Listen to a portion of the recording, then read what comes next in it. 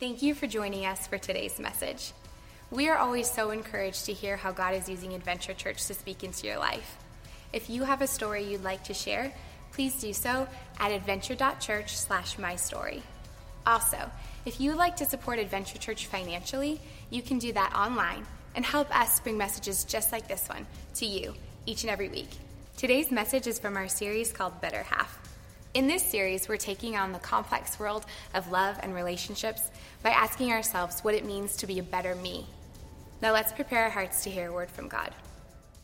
So I want to thank those of you who are here today. Again, you're jumping into part 3, the final week of our Better Half, our relationship series. And so today is going to be a great day. I want to thank those of you who are joining us online and watching us or listening online today. We welcome you as well. So it takes two people. And last week we talked about two people that when it comes to that often we think that, someone completes us and that, that's a myth, that God completes us.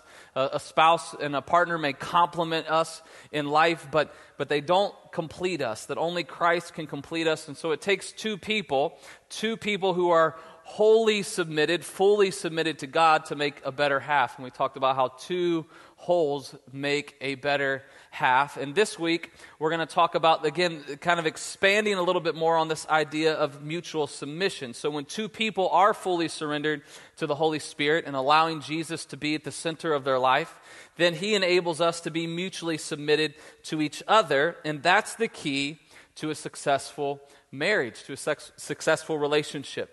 If you can remember back, some of you may be shorter than others, back to your wedding day. And I love doing weddings. They're always fun and people love, it's just a joyous time.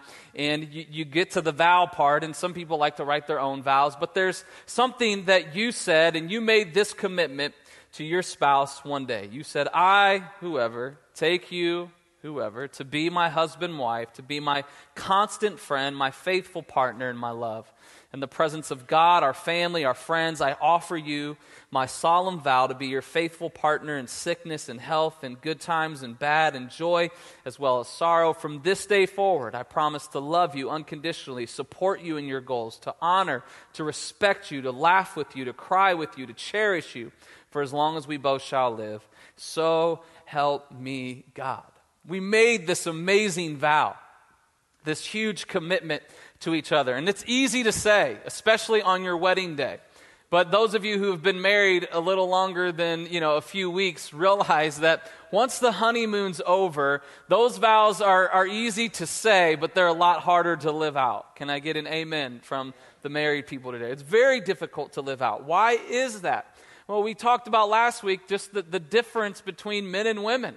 It's no wonder that it's hard to live that out, that we're very different human beings, we're very different creatures, and so there's obviously going to be some challenges when we pull these two halves together to try to make a whole. And the way that we have to do that, the only way we can do that is by living surrender to the Holy Spirit, keeping Jesus at the center of our relationship. And so we don't just tie to each other, we put Jesus at the center. And as we get this vertical relationship down with God and allowing the Holy Spirit to live through us, then we can love and have the marriage that God wants us to have. So, in order to do that, Paul gives us some advice that you have to give your life to the Holy Spirit, you have to allow Him to control, and when we do that, this is what a Spirit-guided relationship should look like. Ephesians chapter 5, verse 21, it says, and further, submit to one another out of reverence for Christ. And we talked about this last week. You're not always going to feel like submitting. They're not always going to deserve that from you, but we do it because it's what Christ did for us. For wives, this means submit to your husbands as to the Lord. For the husband is the head of his wife as Christ is the head of the church. And we talked about the family unit, the relationship. In any good organization, there's always someone who's leading the way. And God established the man to lead the way in the family and to lead the way spiritually and to lead by example. And so, ladies, that word submission and submitting to someone can be challenging, but not in the way that Paul says the man is supposed to lead. You will willingly submit when he leads the way that he calls us to. So it says, for a husband, this is the head, but as the church submits to Christ, so you wives should submit yourselves to your husbands and everything. For husbands, this means love your wives just as Jesus Christ loved the church and gave up His life for her, this sacrificial love. So this is the way men are supposed to be loving their wives. Goes on in verse 28, in the same way, husbands ought to love their wives as they love their own bodies. For a man who loves his wife actually shows love for himself. No one hates his own body, but feeds it and cares for it, just as Christ cares for the church, and we are members of his body. As the scriptures say, a man leaves his father and mother and is joined to his wife, and the two are united as one. This is a great mystery, but an illustration of the way Christ and the church are one. So again, I say, each man must love his wife as he loves himself, and the wife must respect her husband. So Paul introduces this idea of mutual submission. And to me, this is the game changer when it comes to our relationships. When it comes to two married people joining their lives together, it's this idea that we mutually submit to one another. It's life-changing, where you approach it, and it's an attitude change. It's different from culture. It's different from everything we hear, where we approach the attitude where you say, I am going to leverage my assets, my time, and my power for your benefit. Just as Jesus submitted himself to me, I'm going to do the same thing for you. This is what Paul is saying. This is the approach we take to our relationship. And when a husband and wife come together with this attitude of mutual submission, it's very powerful. But you can't do that naturally. Nothing in you is going to want to submit. Even hearing that word makes me think of like UFC fighting, right? That my wife is going to have to get me in an arm bar or a rear naked choke to make me do what I should do as a husband, right? That's what we kind of think of in submission. And so we have to remember last week that the key part of that is living a life surrendered to the Holy Spirit, allowing the Spirit to dictate our attitude and our actions. And when we do that, then we'll be able to submit to our spouse. But you can't try to submit to your spouse if you aren't surrendered to the Holy Spirit. It won't happen. You are naturally a selfish creature who desires your own way. And the Spirit gives you desires that are opposite of your flesh. So allowing the Spirit, and we established last week, how do we do that? How do we live surrendered to the Spirit? So make sure you go back and watch that. So if your marriage is going to work, if it's going to be the type of relationship that God wants it to be, you're going to have to learn how to mutually submit to one another. And for some of you today, depending on where you're at, but in a room this size with as many couples we have here, there's probably some of us who are in difficult spots, and there's tension in the relationship, and there's conflict that we're trying to work through and resolve. And I just want to say this morning, for some of you, if you want the marriage you've never had, you're going to have to be willing to do something you've never done, to take this approach and attitude into your relationship. The simplified message of mutual submission is simply this: I'm here for you. I'm here for you.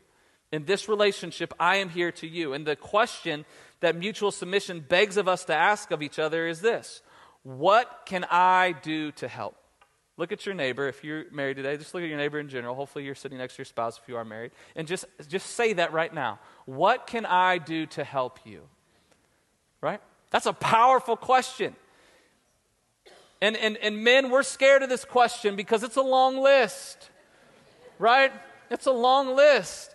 You know, I never ask Jess that question until after the kids have been, bathed and fed and are ready for school, right? I don't ask that first thing in the morning. I don't know if I can handle that kind of responsibility first thing. But it's a tough thing to ask. And women, oftentimes, it's a struggle for them to even ask that question and to be there because they already are helping so much and carrying a lot of the load.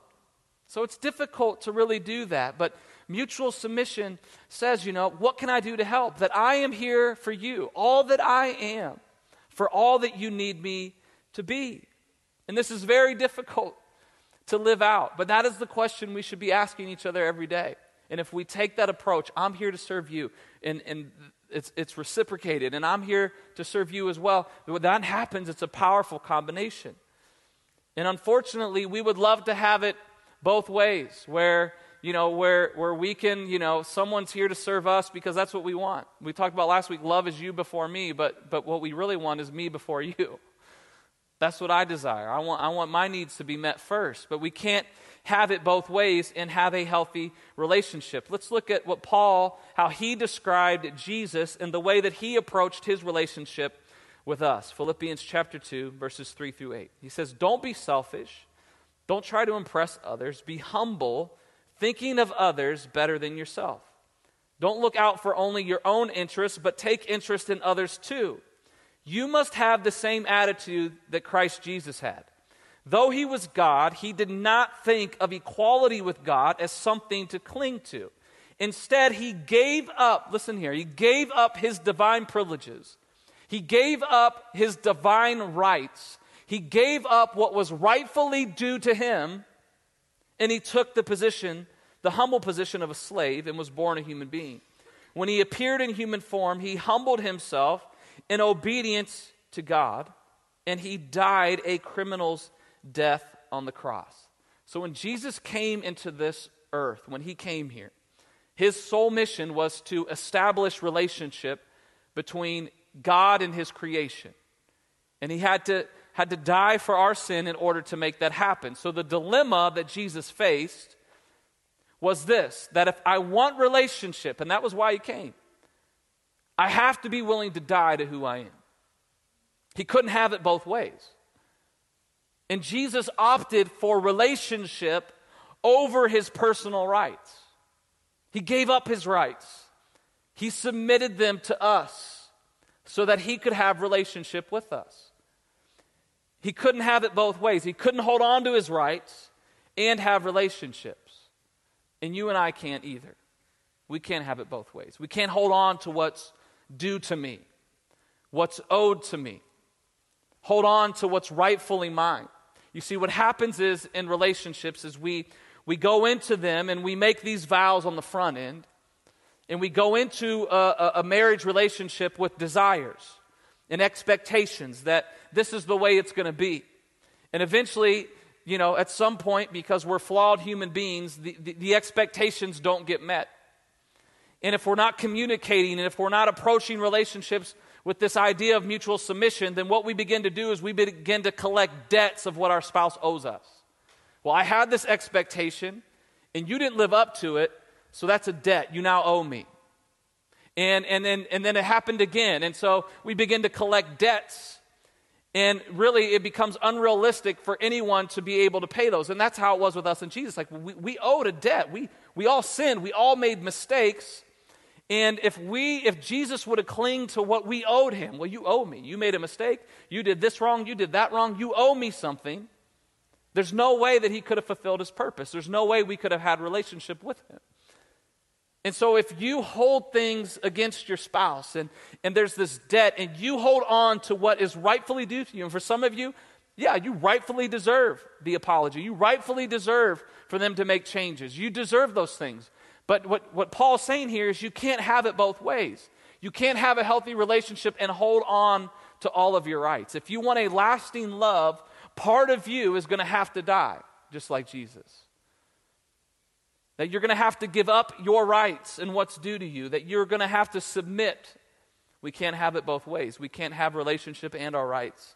And Jesus opted for relationship over rights, and so we too have to do the same thing in our relationships.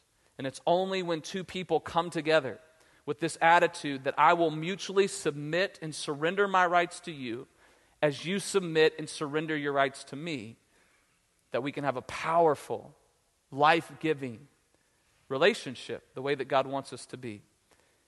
See, the reason that you can have relationship with your Heavenly Father is because Jesus submitted himself on your behalf.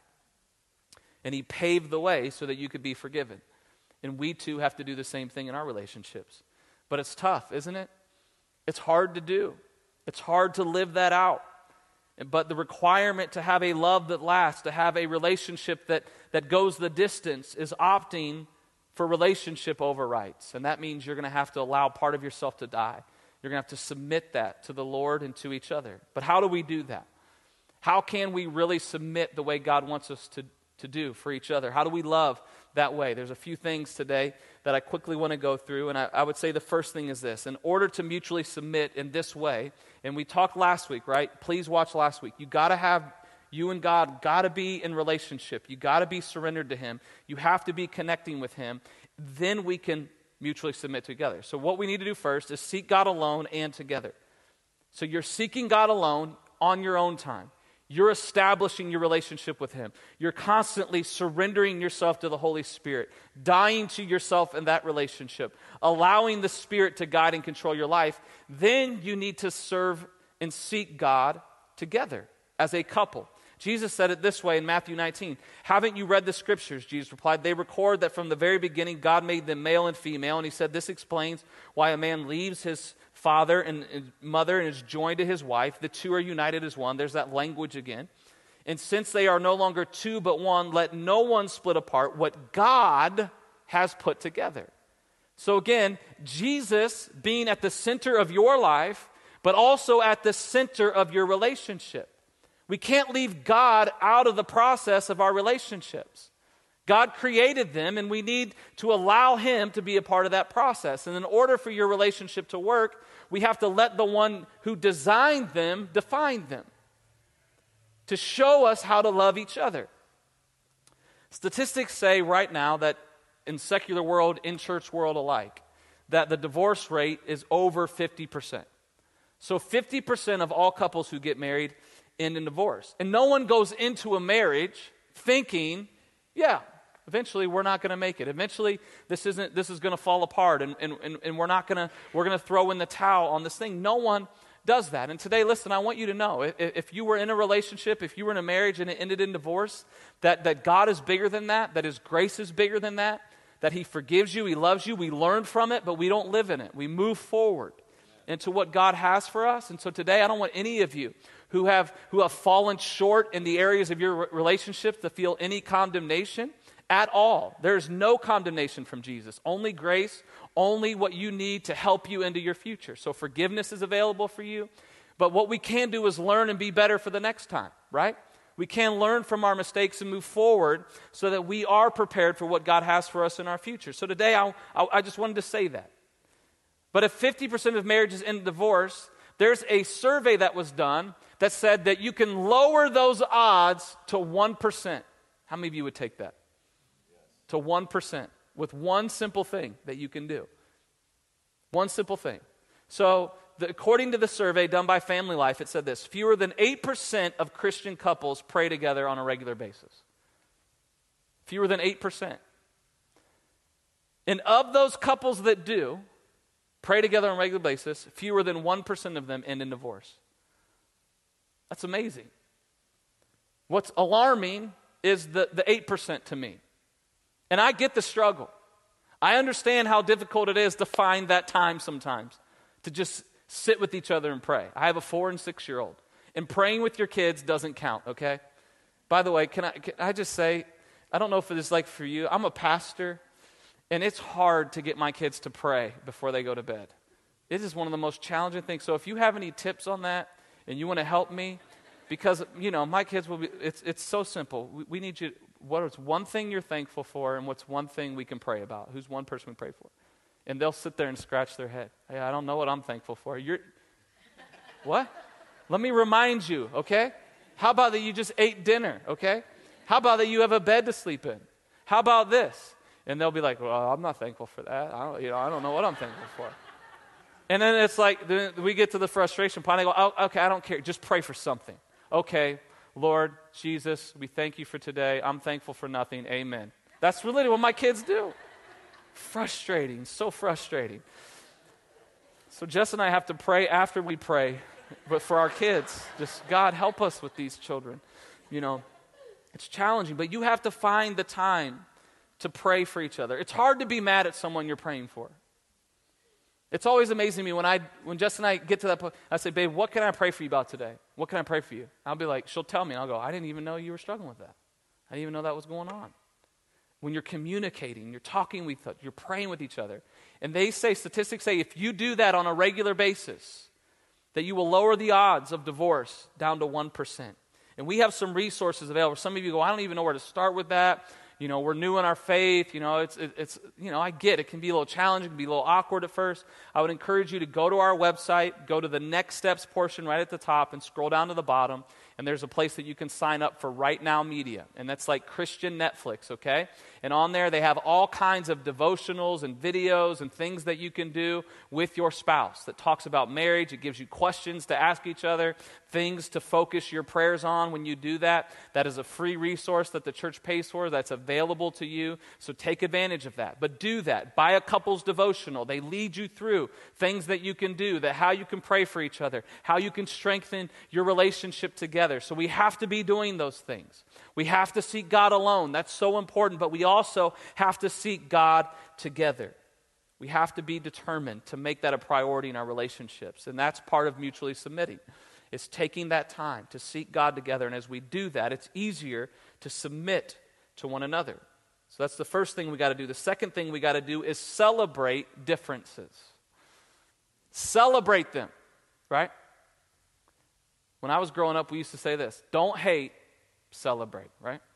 You see, but what I want to do with the differences between me and Jess is I want to hate on them because I don't like them, because she's different than me. Thank God she's different than me, okay? Amen, right? Thank the Lord she's different from me, because if we were both alike, it would be a rough place at our house, you know what I mean? My kids would run away, right? They would get out of there. I'm very different than Jess, and it's easy for me, and it's easy for you, and it's easy for her to look at the areas where I'm different than her and how she wishes I was different, how I wish she was different. It's just the way we are. And last week we talked about that. If you put all of your effort and energy in trying to make your spouse change, it doesn't help you at all. It's just annoying. That's all it is. And so we have to embrace those differences and celebrate them and be willing to put what they like and what they desire over ourselves. That's mutually submitting. That's celebrating differences. In Philippians 2, again, where Paul was describing what Jesus did for us, he said, don't be selfish. Don't try to impress others. Be humble.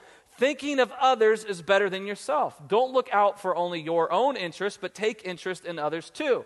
And that's easy to say for the person who sits across from us at work that we only have to see for a little bit of the day. Oh, Lord, I'm totally willing to default to what they need today. I will put them above myself. I will not eat their lunch in the break room today. You know what I mean? Like we think of those things outside. Apply this scripture to your relationship, to your spouse. Don't be selfish. Don't try to impress others. Be humble, thinking of your spouse as better than you. Don't just look out for your own interests, but take interest in your spouse as well, in what they want. What this is saying is, to mutually submit, we celebrate differences, and we value our spouse and their interests over our own. We put them first. All that I am for all that you need me to be. How can I serve you today? How can I make your life better? How can I help you? Putting your interests first. The problem is that in order to do that, we have to deny ourselves.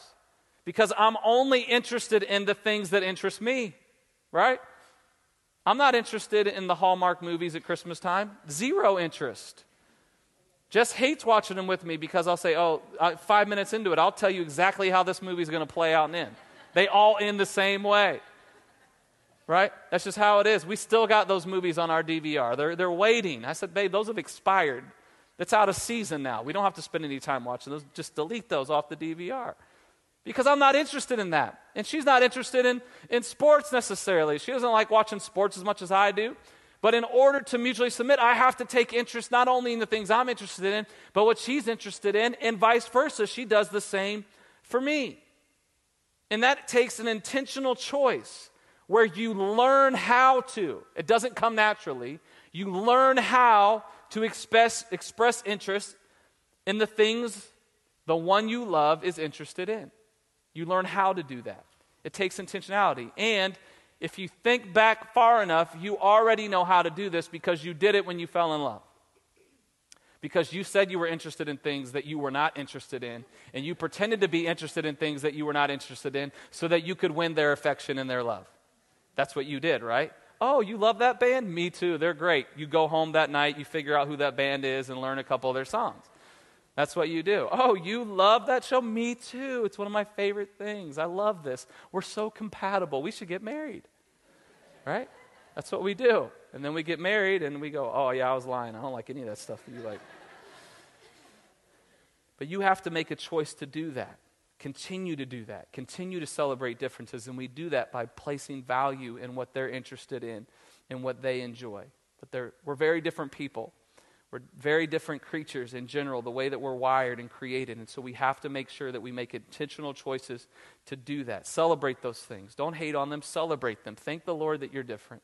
Thank the Lord that they have strengths that you don't have. Thank the Lord that they're strong where you're weak. That's a great thing about how a marriage can complement each other. So we do that. We seek God alone together. We have to do that. It's so important. We celebrate differences. And third thing today that we need to do in mutually submitting to each other and to make the relationship work is you have to be willing to fuel the fire. Both of you got to be willing to fuel the fire.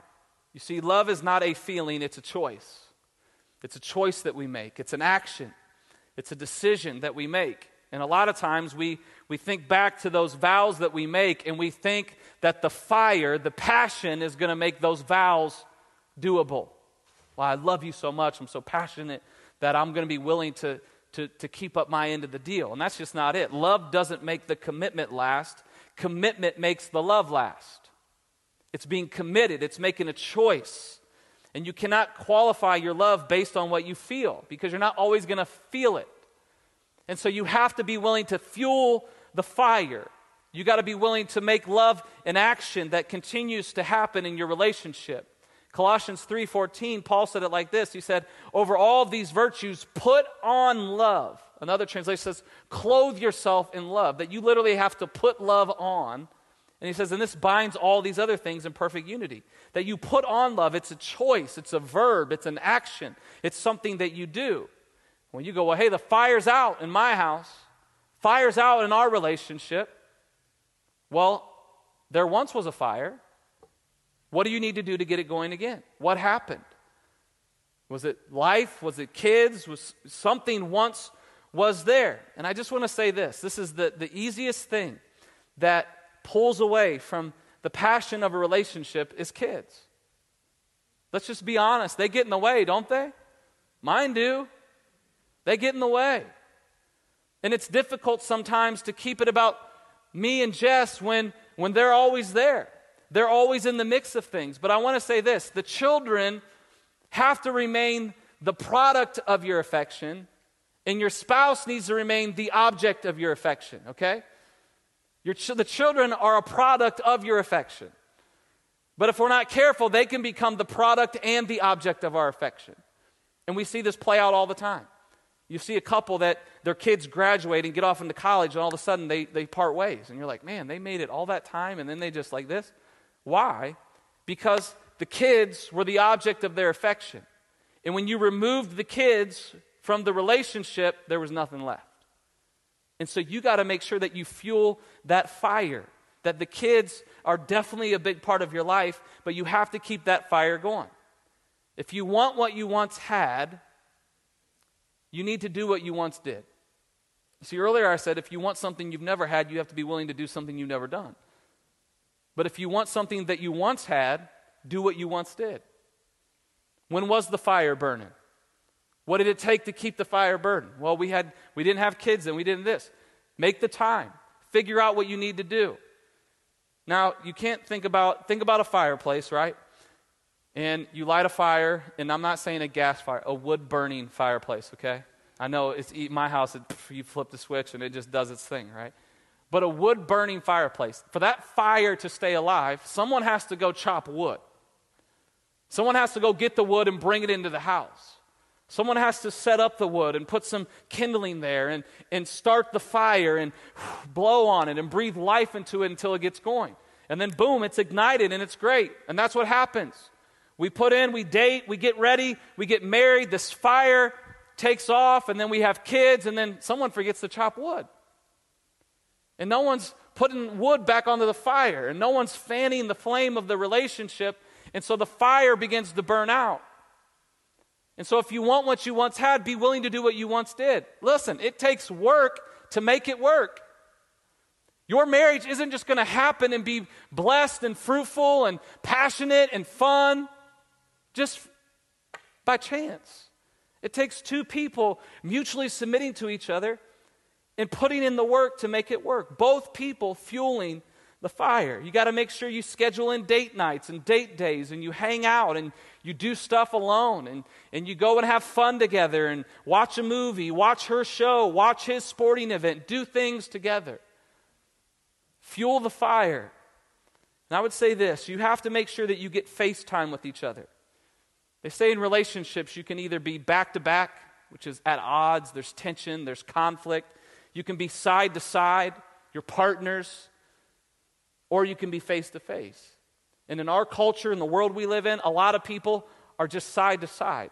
They've become good partners in raising children together. And their whole life revolves around their kids and their sporting events and their activities and their schedules. And so the relationship gets lost in the shuffle.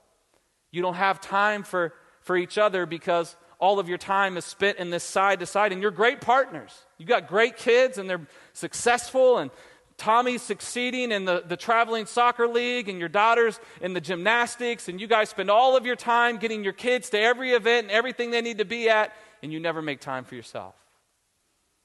And the fire's out. And I would say this, and you go, well, our kids are important. I get that. But the best thing you can do for your kids is to take time for you. To take time to fuel the fire, to keep the passion alive, to do those things. And in order to get face to face, you got to schedule that time in. You got to make it a priority. You got to communicate with each other. And communication is always key in the health of any relationship. I was reading a survey this week, a stats that says that the average woman speaks 30,000 words a day. I was like, that's pretty impressive, right? Good for you, ladies. That's pretty amazing that you can do that. You want to take a guess at what the average man is? 15. Half as much. Half as much. And here's the tension with Jess and I sometimes, is that Jess raises our kids, she's home with them, and then she also watches some other kids part-time. And so Jess saves up a large portion of those 30,000 words for me. And I use a large portion of mine in my job and what I do. I'm meeting with people and having, so when I get home, I'm out of words. And she's got a ton of them ready to go. And the easiest things for me is like, babe, can we just keep it to headlines today? Headlines, you know. How was your day? Good? Sweet. Awesome. Yeah. Kids good? Yeah. No one fine. Anything I need to do? But that's not healthy relationship, right? That's what I want. I just want headlines. She wants details. Let's talk. Tell me, how was your meeting today? Oh, it went really well. Yeah, it went great. Well, what did they say? I'm out of words today. I already used them. If you want to hold that question until tomorrow morning, I may have some more, that I can spend here, And that's the challenge, is that we want that. And listen, men, let me tell you something. The most romantic words you can say to your wife is this right here. Really? And then what happened? That's good, isn't it? Been saving that one for you all week. And then what happened? But it takes intentionality. It takes effort to fuel the fire. It's not going to feed itself. And we have to be intentional with intimacy. Married couples, listen, be intentional with intimacy. Sex wasn't just created for pleasure. That's part of it. God created sex. He said it was good. It's definitely for pleasure, but it's also the physical act that unites you two spiritually. It's the physical act of the two becoming one, joining your lives together. It's a spiritual union that happens. And that's key in intimacy. The key to being intimate and having that type of depth to your relationship is you got to be intentional with it. You got to schedule it in. Listen. Look, keep the romance alive. Do what you can do. Let's just be realistic. If you have children and you have a job and you have a lot going on, you got to schedule it in. Get the Disney Junior app on your iPads, lock the kid in their room, and be intentional. Do what you need to do, but keep that an active part of your life. It's easy to get distracted from that, and we got to build it in. It's so important in mutually submitting to each other is that we take the time to communicate, that we take the time to get away from being side to side, that we get face to face, that we communicate, that we're seeking God together, we're praying together, we're mutually submitting our desires, that we both enter the relationship with the mindset of how can I help you, how can I make your day better? And as we do that and we submit to that, and as we're faithful to the Word of God, I believe that God will be faithful to your relationship and to your marriage. And He'll begin to breathe life back into it. And as you do what you need to do, God will do what He needs to do to make it work. We got to be committed to that. The band's coming. We're closing out. Galatians 6:7. Paul said this. He said, "Don't be deceived. God cannot be mocked. A man reaps what he sows." And we know that principle. You reap what you sow. You reap what you sow. You reap where you sow. And you always hear people when the relationship is struggling, and it's easy to look at someone else's relationship. It's easy to look outside of your context and say, well, the grass is greener over there. And the grass is always greener on the other side. But when it comes to the vow that you made, listen, we got to get back to that. The commitment we made was that in sickness and in health, in the good times and the bad times, we made this commitment. And if the commitment is struggling, if the relationship is struggling, don't jump the fence. Look, the grass is always going to look greener on the other side. But don't jump the fence. Just start watering your grass. Start fertilizing your own yard. Start putting in the work that it takes to make a relationship work. Fuel the fire. Go start chopping wood again. Start scheduling date nights. Start scheduling face-to-face time. Pray together. Seek God together. You got to be willing to invest in your marriage, and what you invest into it. Scripture says, where you reap, you will sow. So if the relationship is struggling, figure out what you need to do to invest into the relationship. You want your wife to respect you? Start respecting her. You want your husband to start loving you? Start loving him. And at the end of the day, we got to take ownership for our half of the better half. It takes two, but it starts with you. You take ownership for you. And as a couple, we come together, united with Jesus at the center, and we take ownership for our marriage. And the reality is your marriage will be as good as you want it to be. It'll be as good as you want it to be if you're willing to put in the work. And I would say today, be willing to do it. It's so worth it. It's so worth it. There isn't a series or a message that I prepare that brings me more conviction than this one, because I drop the ball so much in this area.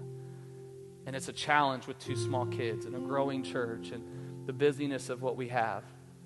But the best thing I can do for this church, the best thing I can do for my kids, is to love my wife the way Jesus loved me. And there's no greater picture, there's no greater reflection of the love of God than a healthy couple mutually submitting to each other, loving one another, putting the other needs first. It's a beautiful picture to the world of what it looks like to be in union with Christ. That's what He did for you. He submitted Himself on your behalf. He gave up His rights so that He could have relationship. He couldn't have it both ways, and you and I can't either. And look, I know it's hard. I know for some of you, you go like, I just don't know if I have the energy. I just don't know if I feel like putting in the work anymore. Well, what other area of your life do you have that option? Being married and committing to being married is the biggest decision in your life other than accepting Christ. It's the greatest decision you'll ever make. And so what other area of your life that's that important that do you have the option to go, I don't feel like it? I did my taxes this week. Let me tell you, I didn't feel like it. I did them though.